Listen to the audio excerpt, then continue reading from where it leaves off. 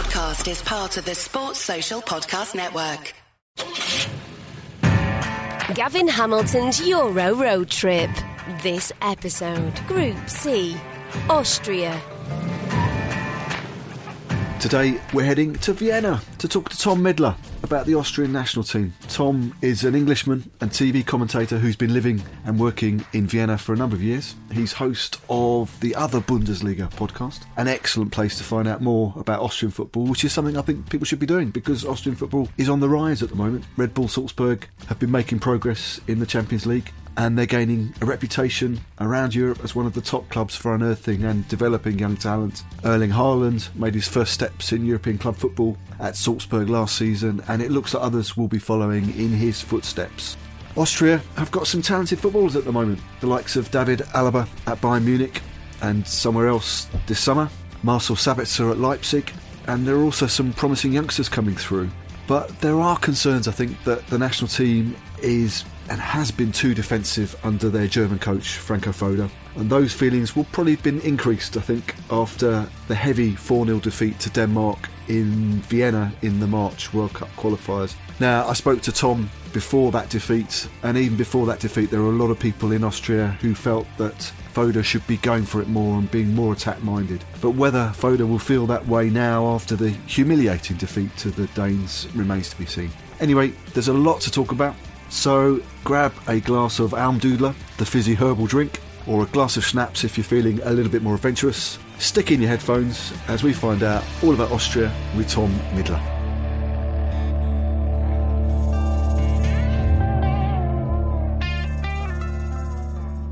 Tom, Austria qualified for Euro 2020 in second place behind Poland, the group winners. It seemed a very underwhelming campaign. You know, they lost the first couple of games to Poland and Israel, and then won most of their following games and clinched qualification with a 2-1 win over North Macedonia. So what was your take on the qualifying campaign? Well, it seems so long ago now, thinking back to that North Macedonia game. But in many ways, that game sort of summed up the campaign in that Austria got the chance to qualify, to seal that spot in the Euros at home in Vienna. It should have been a perfect celebration of Austria's campaign, you know, coming back to win at home. It's exactly what you want, a winnable tie at home to actually seal your Euros place. And it just wasn't that exciting, you know, that it was a laboured performance and they scraped over the line 2-1, and that sort of left everybody with the feeling of job done, but certainly not in the way that really captured the attention of a lot of fans. And even on that day, it was hardly a packed house. You know, this was pre-COVID, and it was hardly a packed house in Vienna for that game against North Macedonia. But what you mentioned at the start, you know, they really put themselves on the back foot in this group with problems in the early couple of games. And then actually, they did something similar to the Euro 2016 qualifying campaign, in which they then just went about a solid but unspectacular, quite quiet run, where they won several consecutive games and just really got themselves back into contention. And there were a couple of international breaks where you thought, really, Austria need to take 6 points out of this. Nothing else will do. And they did it a couple of times in a row. And yeah, nothing particularly incredible, you know, draw against Poland in the game against the top teams. But other than that, aside from that very first international break, they pretty much got the job done on every occasion. So I suppose if we were going to sum it up with a phrase, then job done has come up already a couple of times. And that would probably be the one. It's nothing more spectacular than that, but they're there. Yeah. You mentioned Euro 2016, which was pretty disappointing in the end, the finals, because Austria had gone in with, you know, quite a lot of expectation. It was a pretty big disappointment in France. And then there was the failure to qualify for the 2018 World Cup. So the Swiss coach, Marcel, who'd been in charge, moved on, and the federation went for a German coach in Franco Foda. Can you tell us a little bit about Foda and the sort of reasons behind his appointment? Yeah, Foda was appointed mainly because he'd had success at Sturm Graz before. So this is a guy who is coming from German football, of course, a bit of like broadened horizons, not just Austrian football, but he knows Austrian football and he understands it. He's won the Bundesliga here with Sturm Graz. So one of the most recent coaches to win the league, actually, without being at Red Bull Salzburg, of course, who win most of the league titles here. So that was over a decade ago, but still it shows, you know, he's in touch with Austrian football and he was still sort of regularly around. So he seemed like a fitting candidate, but to go back to 2016, I think the disappointment of 2016, the fans felt maybe that they'd got a bit burned with that because Austria were the dark horses for many people under Marcel. They'd had an even better qualifying campaign that time. I think they'd won 9 and drew 1 of their 10 games in qualifying, including a lot of narrow wins, sort of 1-0 against Russia away, 2-1, 1-0 pretty much every time against the likes of Sweden. A lot of people had them down as being these dark horses. And then when it came to the tournament, they just sort of clammed up, got very conservative in their group with Hungary and with Iceland and with Portugal. Well, Portugal ended up 3rd place in that group in the end and going on to win the tournament. But Austria pretty much bottled it, I would say. And they went into their shells and they never came out. And there was a moment, I think, early on in the first game against Hungary where they hit the post and had Alaba's shot gone in, maybe the whole tournament could have been different for them. But it just didn't work out. And they played really conservative football. And I think that's a bit of the problem now with Foda, is that he's struggled to shake off this image. Austria don't want conservative football anymore. That worked in a way to get them to the first tournament in such a long time. But now they're back, they're in tournament action a bit more regularly. You've got to start taking a few risks. And Foda at the moment has not really proven that he's a manager who's willing to take risks. He's been very conservative with both team selection and tactical selection. And I think I would probably identify that as the key reason why fans are not really getting on board. They're sort of happy to watch from home, watch on the TV and say, okay, good. Yeah, well, we got the result that we needed there, but I wasn't going to pay money to go to the stadium and sit in the cold in November and watch this side whilst they do everything in a rather predictable fashion. Yeah, because the Nations League games in the autumn of 2020 didn't go very well. He seems to have a very defensive mindset. That's frustrated a lot of fans, particularly when you look at some of the players that Austria have got. You mentioned Alaba at Bayern Munich. Marcel Sabitzer is playing very well at Leipzig and, attracting interest from clubs elsewhere in Europe. Arnautovic is still has something about him. So is there a feeling that they should be playing more attack-minded football because they've got the players who can pull it off?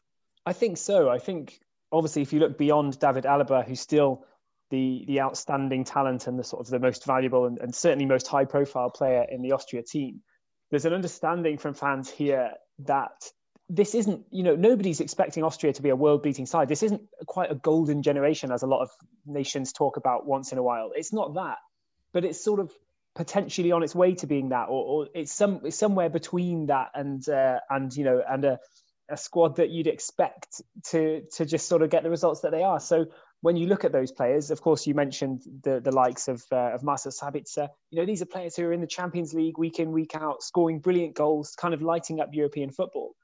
Austria don't have a full squad of those by any means, but they've got 4 or 5 difference makers, I suppose you'd say, in the squad, and yet they are not being used to make a difference. So it's definitely a source of a bit of frustration. And I think Foda's managing the side as if they are Scotland and Wales from the 90s and 2000s, when all the press conferences were like, well, we don't have the squad to do anything better. We've got to play defensively. We're trying our best. And it seems like Austria are playing in that fashion at the moment, whereas it doesn't really square up with the players that you've got on the team sheet. And he gave some debuts in the autumn to some youngsters. Christoph Baumgartner, 21-year-old, had a pretty impressive start. He's given some other debuts to youngsters. Has there been a conscious decision to blood new talent in the autumn? Was he under pressure to do that, or is it just the natural progression of things? I think he was under pressure to do that. I mean, it's far from me to say how much he responds to that pressure and what that means to Franco Foda. I can't really speculate how much he feels that pressure and how much he acts upon that. But definitely the appetite, from people in Austria here, the appetite was definitely, why aren't we bringing in these players? And not just young players getting debuts, but also players in Austria who were perhaps playing really well. There's an acceptance that the Austrian league has really strengthened in recent seasons. Teams are doing much better in Europe now from Austria. And some players have been real standout players, and of course the Austrian Bundesliga is a source of a lot of untapped Austrian talent. And what Franco Foda was doing was pretty much overlooking the Austrian players entirely. It doesn't matter how well they were doing in the Europa League. It doesn't matter how well they were doing in the Bundesliga. They would be overlooked in favour of players who are maybe in the second Bundesliga or in Germany's Bundesliga, but sitting on the bench or in the reserves. And just because they play for a club with a bigger name. But sort of bucking that trend was Christoph Baumgartner, definitely worth a mention from you there. He's probably been the outstanding leading light in terms of new players that have burst onto the scene. He's playing in the attacking midfield role at Hoffenheim, and I think he's caught the eye of so many people in the German Bundesliga. Obviously that is one of the top leagues in Europe, and Baumgartner's burst onto the scene there, got a lot of goals and assists, and just looking a really exciting, interesting player, and still a very young player as well, and well into his development phase. So a lot of hopes resting on Christoph Baumgartner's shoulders, certainly, to sort of boost the squad in the future.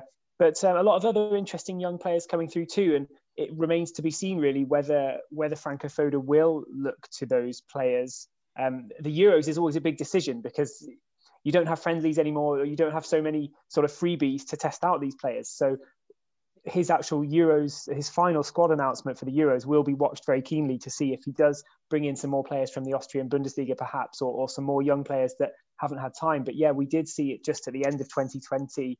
There were a couple of friendlies and a couple of maybe not exactly dead rubbers, but a couple of games that were worth testing things out. And they didn't always go the right way when Franco Foda did experiment as well. So maybe that strengthened his own resolve to be an even more conservative manager, unfortunately. Yeah, I mean, you mentioned that he'd won the Austrian league with Sturm Graz. So he had that credibility when he sort of started the job. Has he still got that credibility with the public? Is he a popular figure in his dealings through the media, or is he becoming a slightly distinct figure? Yeah, he's somewhere in the middle. I wouldn't say he's a figure of fun, and I wouldn't say he's a massively popular figure either. So I don't think there's a huge amount of people who are sort of calling for his head. But at the same time, I think that will change after the Euros. I think the Euros is going to be his last thing, really. I think people know, yeah, he's got us there. He's got us to the Euros. We're going to have to give him this chance. We do hope that he brings in some more exciting strategies and some more exciting names as well, and perhaps goes for it a bit more. But he's earned this chance to lead Austria through the Euros. So I think most people will kind of reserve judgment until after that. But similar to the way Marcel Koller worked in that, because it's not an Austrian personality either, Koller was Swiss, Foda is German, perhaps that sort of shields him from some press here. It's not quite the same. I think the attention would be a bit larger if he was an Austrian character, an Austrian guy. Perhaps the fact that he's from Germany does sort of deflect a little bit of that away from him. But I think if the Euros don't go particularly well, and certainly if Austria fail at the group stage this time around, I don't think we'll see Franco Foda lasting much longer. Sure. I'd like to ask you a little bit more about the tactical options open to Foda. First, let's take a quick break. Right, back talking with Tom about Austria. Tom, Foda has used quite a few formations in the last few years: 4-4-2, 5-4-1, 3-4-3, 3-4-1-2. Looking at some of the lineups from games going back the last couple of years, he seems to have settled on 4-2-3-1 as the sort of default formation. Is that fair enough? Although he tried a back three in one of the friendlies in the autumn, didn't he? But 4-2-3-1 seems to be his favoured formation. Yeah, that's right. 4-2-3-1 was the one that he's pretty much settled on for most of the important games. As we talked about before in the first part, there were some games in the autumn of 2020 where he started just about to just dabble with a bit of experimentation. And it was interesting to see what he went for with those, because there were a couple of games where he played the 4-2-2-2 a la Salzburg, so a hint from the attacking football that Salzburg play. And he tried the 3-4-3 of LASK, which the Austrian side LASK have used to great effect in the Europa League and in the Austrian Bundesliga as well. And he even brought in 4 LASK players, which was a big surprise for Foda. But these are the kind of things that take a lot of time to actually bed in. You can't just try it for 90 minutes and then sort of write it off as if it didn't work. The players need a whole kind of schooling in that footballing style if those are going to work. So he tends to go to the 4-2-3-1. And whilst in theory that's you can see the ideas for that. Obviously, you've got the striker, you've still got the wing players, you've got a bit of depth in the defensive midfield as well. And there's a big problem for him with that 4-2-3-1 in that Julian Baumgartlinger, the captain and the Bayer Leverkusen defensive midfielder, has recently, in 2021, suffered a knee injury that could well keep him out for the Euros. We don't know yet, and of course, massive fingers crossed from everybody in Austria. Baumgartlinger is, really experienced player in that defensive midfield role, and a really important workhorse for the Austria team. And although he's not he's not a particularly spectacular player, he's a really, really solid option and a very experienced professional. And it would be a big problem for Foda if Baumgartlinger didn't make it back for the Euros, when he's got 2 defensive midfield slots to fill. You really need Baumgartlinger as the captain in one of those. I think most people would say that the solidity that he brings is sort of vital to that 4-2-3-1. And as we said before, the 4-2-3-1 has only sort of just about worked. It hasn't massively impressed anybody, and you always have the problem with the 4-2-3-1 of where do you fit David Alaba in as well. That's one that catches the headlines too, so it brings extra pressure. Do you deploy Alaba in his more Bayern-like role, or do you try and bring him further forward to sort of lighten up the attack and brighten up the attack a bit? And I don't think it's ever really been found in a convincing way that, yes, Foda knows now this is the starting lineup, this is the right formation. And I think he's still not quite sure, which is a bad sign, really. I mean, you mentioned Alaba because he's as you say, the most high profile name, playing for the European club champions Bayern, and he's played at left back, he played at centre back for Bayern. But his flexibility is almost a problem, is it? Because you can fit him in anywhere. Does it mean he doesn't build the team around Alaba? He sort of deploys him where he thinks he can be most effective. But it's players like Baumgartlinger in defensive midfield, and Ilsanker, Konrad Lehmer, who are the sort of heart of the centre of midfield, defensive midfield, and then he sort of builds the attacking players around them. That seems to be about right, yeah, because we've definitely seen Alaba, as the left wing forwards, and we've seen Alaba in the left of the midfield. We've seen him, across the back four as well. It's one of those, isn't it? I think a lot of national teams have that debate sometimes. Like, is it more important to get the big player in, whether they really fit in or not? And you never really know whether does it cause more problems than it solves. And perhaps you could make a case for Arnautovic being a bit of a similar one there, because Austria they've got a few goal scorers, but the likes of Gregoritsch and Gerbic, who's one of the new players who's come in, they're not really, they're sort of dependable, sort of solid, but they're not quite the same personalities. They haven't got the X factor that Marko Arnautovic has got. And you feel like, when Marko Arnautovic is available, it's always an attractive option to put him in, even though it might not always work best for the side. So there's dilemmas like that with the big personalities, with the Alabas, with the Arnautovic's, and you do wonder if Franco Foda is a tough enough coach to sort of make those difficult calls. You mentioned Arnautovic because he's been the main man for quite a few years in attack. He's now playing in China. I guess there's a lot of questions as to whether his fitness levels are as high as they once were, and whether he's still the player that he once was. You mentioned also Gerbic, who's had a very good season, had a good autumn, didn't he, for Austria? Are Gerbic and Gregoritsch the alternatives to Arnautovic in attack now? At the moment, yes, pretty much so. There are more players coming through, and there's more options that I think I personally would like to see some other players given a try as well. But it was a success story that Gerbic scored important goals for Austria. That was really good to see. Gerbic has gone under the radar here in Austria to a certain extent because he made his name out of the blue in France by banging in a load of goals and securing quite a big money move to Lorient. Therefore, he's not in the papers here in the same way that a lot of the Austria squad is. Arnautovic, for example, is still in the papers, even though he's in China, just because he's such a big name. And, once you've played Premier League football here in Austria, you're well known, you're going to stay in the headlines. And yeah, it does seem like Arnautovic's time is sort of slowly coming to an end with Austria. I think he'll still be around for 2021, but maybe not too much beyond. We did see last year with some of the international breaks and some of the games, Arnautovic was basically just given the time off just because it's such a burden really to come back over from China, and then maybe you're only coming over for a couple of days. And as he said, questions about fitness, about match preparedness and the level of football that he's playing in China.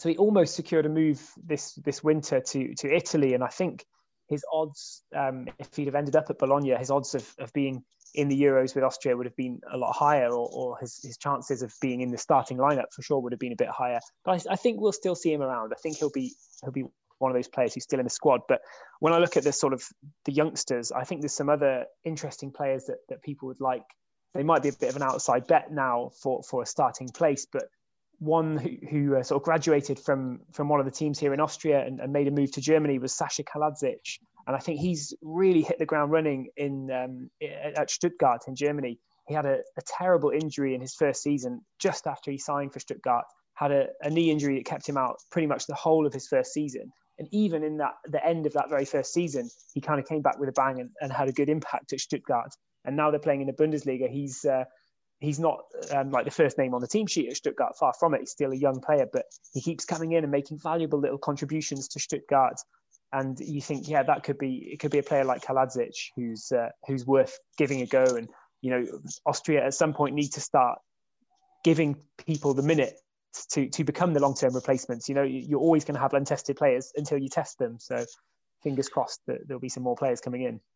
And behind the main strikers, you've got, I would imagine Sabitzer is the key man in that sort of attacking midfield role.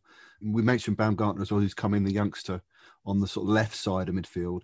Is Sabitzer the key man in that role? And are there any other players to look out for? Well, he's certainly the guy with the biggest presence, the biggest level of experience at the top level of European football. So Sabitzer is one of those guys that you hope, you know, when the chips are down for Austria, you look at Marcel Sabitzer and you think, is he the guy that can carry us through this? So there's a lot of pressure on his shoulders too, and a lot of hope from the Austrians on what Sabitzer can do. You know, he's a wonderfully technically gifted player. He scores some brilliant goals out of nothing sometimes. So you've got to look at him, and if a player like Sabitzer can find the back of the net and sort of light up Austria at a tournament, it could be a huge boost for them. It could really sort of set them on their way. Elsewhere, there's players like Schlager from Wolfsburg, who's been quite solid. He's one of those that you think, you know, he's come through from Salzburg, moved up to Wolfsburg. He's sort of on the verge of really finding himself as a solid starter in the Austria team. So I think Foda's looking for a bit more from players like Xaver Schlager, still young as well, to sort of make their impact and make their mark on that midfield, which, yeah, it's again, it sums up Austria in many ways. It's the midfield is quite solid, but unspectacular at the moment. But you do feel like they could give more. And Konrad Laimer, as you mentioned, has been doing very well as well. But they're struggling to sort of turn games in Austria's favour. And that might be a big test for Franco Foda, actually. If he can really get the midfield working, the attacking midfield role, then Austria could start playing really attacking and exciting football again. You know, they've got the potential. You know, you've got Lazaro, these kind of players that can play on the wing and be dangerous in the attacking third of the pitch. But at the moment, they're not quite having the impact that you'd want them to. So, yeah, a lot of things to work on there. And in defence, Hinteregger is the main centre back. Is that fair to say that it'll be Hinteregger and one other as the centre backs? And Hinteregger seems to score a lot of goals at both ends of the pitch, but he's a key figure at the back. Yeah, Hinteregger's definitely emerged as the sort of the key figure at the back, as you mentioned. And yes, you mentioned he has rather a penchant for own goals, unfortunately. But in fairness to him, he gets his head on a lot. He comes up for set pieces, and occasionally he's the kind of centre back that you see taking one of those sort of deft touches for a turn and finish in the box that you'd say you wouldn't expect from a big centre back like that. But he's a big character and a big important player in the defence for Austria. So you'd certainly look at that. I'd wonder if somebody like Gernot Trauner can come in as well. He's just been one of the very best players in the Austrian Bundesliga for quite a few years now. With incredible statistics and incredible reading of the game. I personally would love to see Gernot Trauner have a shot in the defence as well. But for now, if Foda sticks to that 4-2-3-1, I'd expect, you're right, it will be Hinteregger. Hinteregger +1 really would be how I'd put it, and then almost the left and right back positions are a bit more sort of solidly occupied. You've got Stefan Leiner as well, who plays for Gladbach and knows what he's doing in the sort of the wing back positions. But centre back, a bit more of a mixed bag at the moment. Yeah, and Andreas Ulmer, the veteran. I mean, he must be about 35 now. At left back, he still keeps going then as the left on the left side. Ulmer still going at left back. 35, you're right. I feel like his impact at Salzburg is just starting to wane at the moment. He's been a really important player for a long time at Salzburg and for Austria too. But we've got Christopher Trimmel comes in, also pretty old now. Well, not old really, is he, at 33? But in those international senses, he's probably not going to be around for too much longer, unless Alaba is playing his left back role. Then Andy Ulmer's in there. And what about other youngsters who might come in? We talked about Baumgartner, but are there any? The under 21s have had a pretty good group the last couple of years, haven't they? They've come close to qualifying for the Euro Championships. Hannes Wolf is a guy who's been mentioned a lot that could get an opportunity. Are there any others? Yeah, there's a bit of pressure on Wolf at the moment because he's another one. He took the same path as Xaver Schlager and moved up from Salzburg at that time, was sort of a big export from Salzburg to Germany. But his career hasn't quite gone as you'd expect, or as he would have expected at the time, and many would have hoped. So Wolf was probably the main man in the under-21s in the last couple of years. And yet all of a sudden, not entirely through a fault of his own, but he moved up to Germany and it just hasn't quite worked out for him in the Bundesliga there, and a bit of injury, bit of bad luck, not quite fitting into the side. I would say his career stalled a little bit at the moment. So there's big pressure on Wolf to get himself back into contention. But elsewhere, there's a good crop of players coming through. One of the candidates for that centre back role alongside Hinteregger would perhaps be Maximilian Wöber, who's an expensive export once from Austria, from Rapid Vienna out to Ajax, played for Sevilla, and now he's back at Red Bull Salzburg.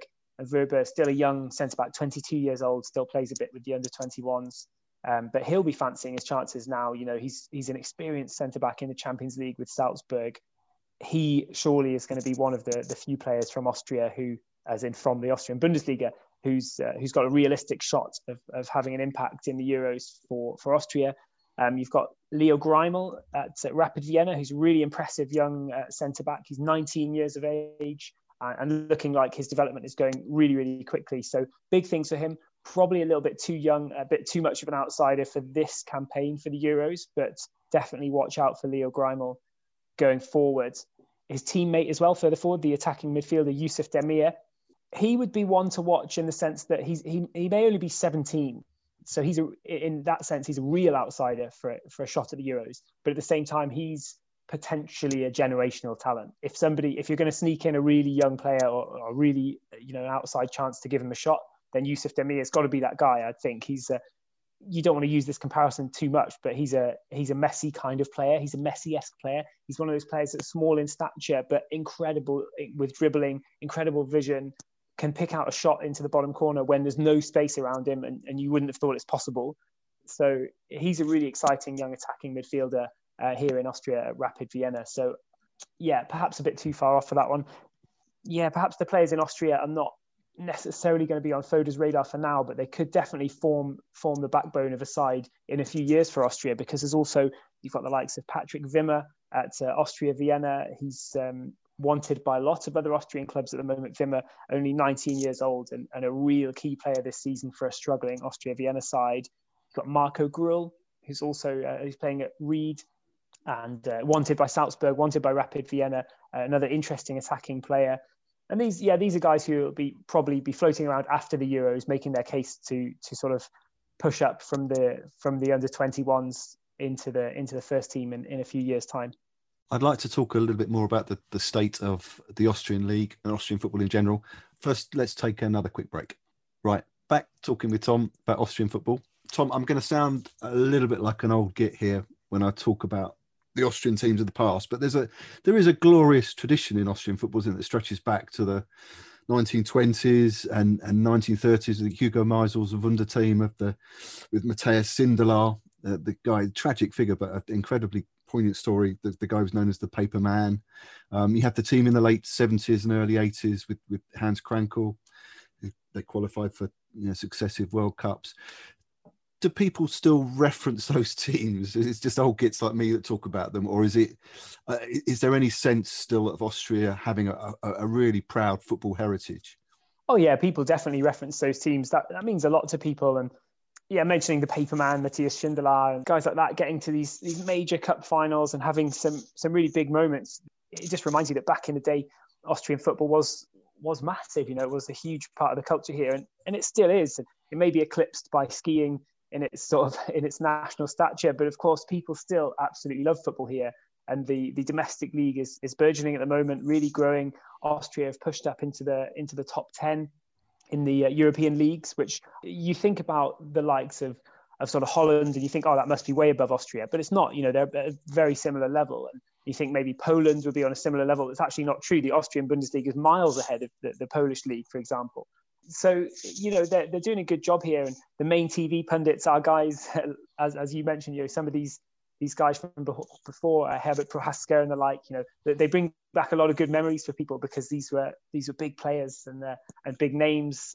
And, it wasn't that long ago. It was only in the sort of 80s and 90s where Austrian football was still playing a much more prominent role. We have to remember that it's only been in the last sort of 25 years or so that football's really split off, in that there's a few countries that pretty much dominate everything. But before, even younger football fans might remember Champions League games with like Sturm Graz, with Rapid Vienna and the likes of those.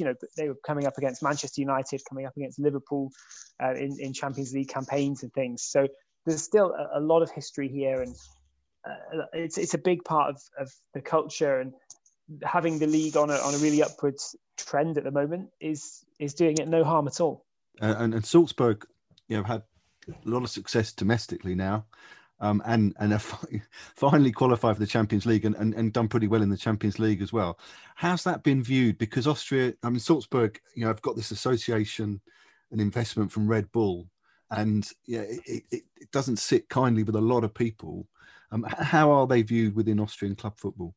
Yeah, it's an interesting question. I think generally it's no surprise that fans of other teams are not warming to Salzburg.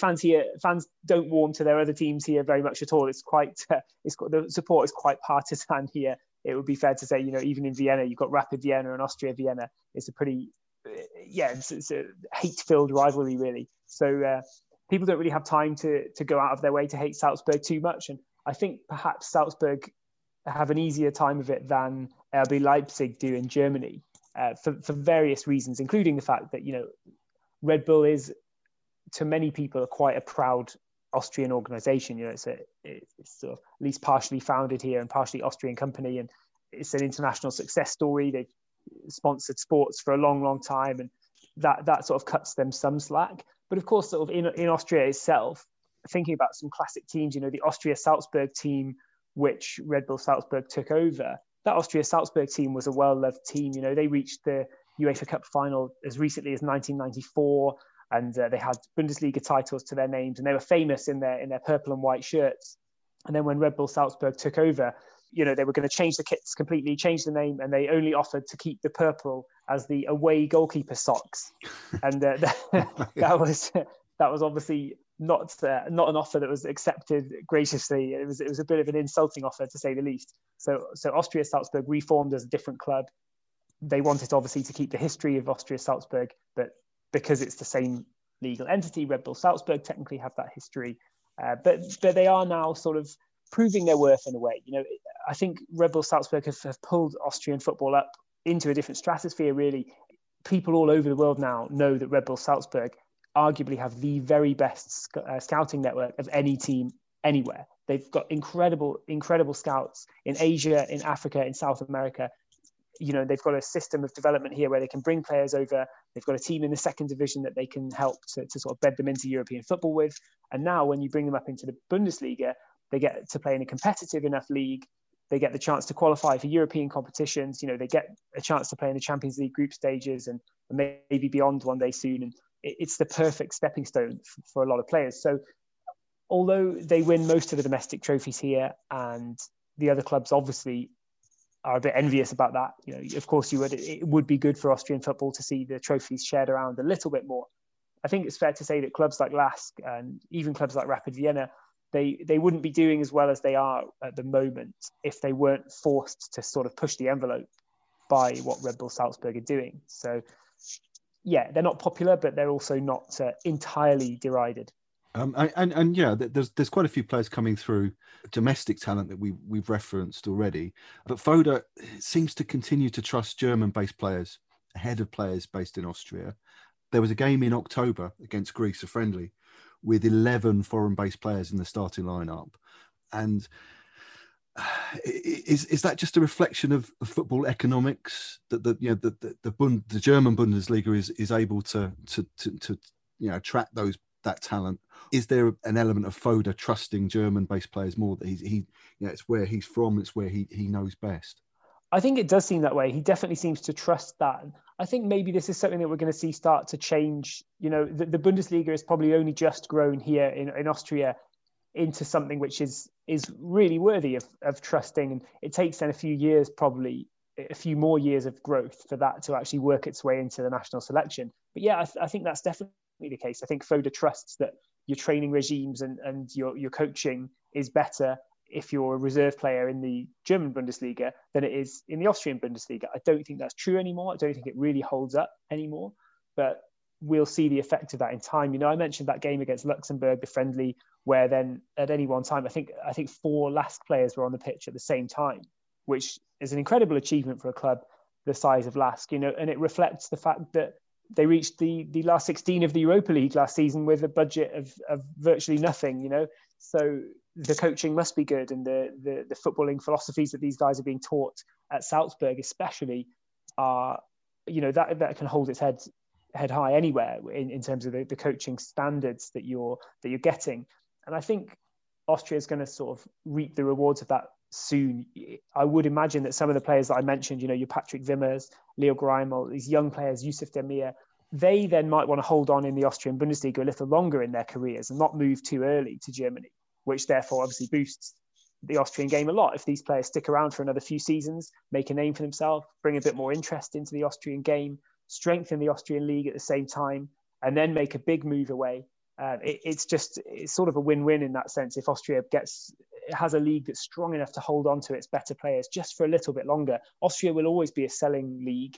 You know, Austrian players will always make the move up to Germany just because it's very natural. Of course, you know, the amount of the strength and depth that you've got in Germany is always going to attract Austrian players. You know, you can make a move abroad where you can still speak the same language. It makes perfect sense to move to you know, if you're playing at Salzburg and you can move to Dortmund or even to, you know, to Stuttgart or somebody lower down. It's still a really good move for a lot of players. And obviously the Salzburg to Leipzig path is one that's very well trodden as well. And yeah, it will always be the case. But then almost every league is a selling league. Actually, it's only the top couple of leagues that genuinely can hold on to their talent at all times. But I think the trust is coming for Austrian players in Austria to get into the national side. And Foda's just about shown that he's slowly becoming more willing to accept that.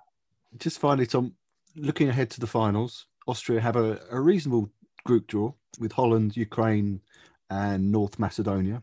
But they seem to be wary of talking up their chances after what happened last time. What's your prediction for what will happen at the tournament? Oh, good one. I mean, tough one. It's I think that there's winnable games. There's no easy games there. And Austria know that they will be viewed as a winnable game as well by the likes of North Macedonia, by Ukraine too. So they should be actually some really interesting games. And I think the public wouldn't mind as much if Austria go out there, really give it a go, play some attacking football, play some exciting football and try, and maybe end up even getting defeated with some sort of swashbuckling efforts. I think people would still be quite happy with that in many senses, rather than maybe, you know, the expansion of the Euros meaning that you can get through in third place. I think if Austria scraped a couple of draws and got through in third, people still wouldn't be very satisfied, actually. So I think you've got to try and take it to the likes of the Netherlands and just see what you can come away with, and just really go for it. If they can play free and play forward and give it a go in the other games, then people will be happy. And you've got to look at the group there and say that Austria have got the potential to go through. So, you know, as much as it does contrast with what I just said, I think at the end of the day, if Austria really did come fourth in that group, you couldn't help but be disappointed. But I think more important than that is that they just don't play this conservative football that they did in 2016. Tom, great to speak to you. Thanks ever so much for your time. And I wish Austria all the best for the summer. And I hope at some stage we can meet up, hopefully in a packed stadium full of supporters. But if behind closed doors, then so be it. But let's try and meet up in the summer. Thanks ever so much. Thanks a lot, Gavin. That would be absolutely fantastic. Hope to see you at a game of the Euros. Why not? Let's go for Austria v Ukraine, the big clash. That would be great. See you there. Thanks for listening to this podcast. If you liked it and you want to find out more, there's a new podcast with a different journalist from every single country competing in this summer's European Championship. You can find them all wherever you listen to your podcasts. Don't forget to subscribe and follow this show so you know whenever I release a new episode. And you can find out more great sports podcasts on the Sports Social Podcast Network. Just head to sport-social.co.uk. Gavin Hamilton's Euro Road Trip. Follow and subscribe now so you never miss an episode.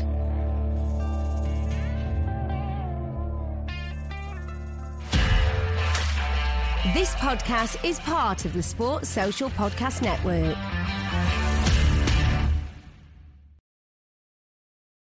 Sports Social Podcast Network.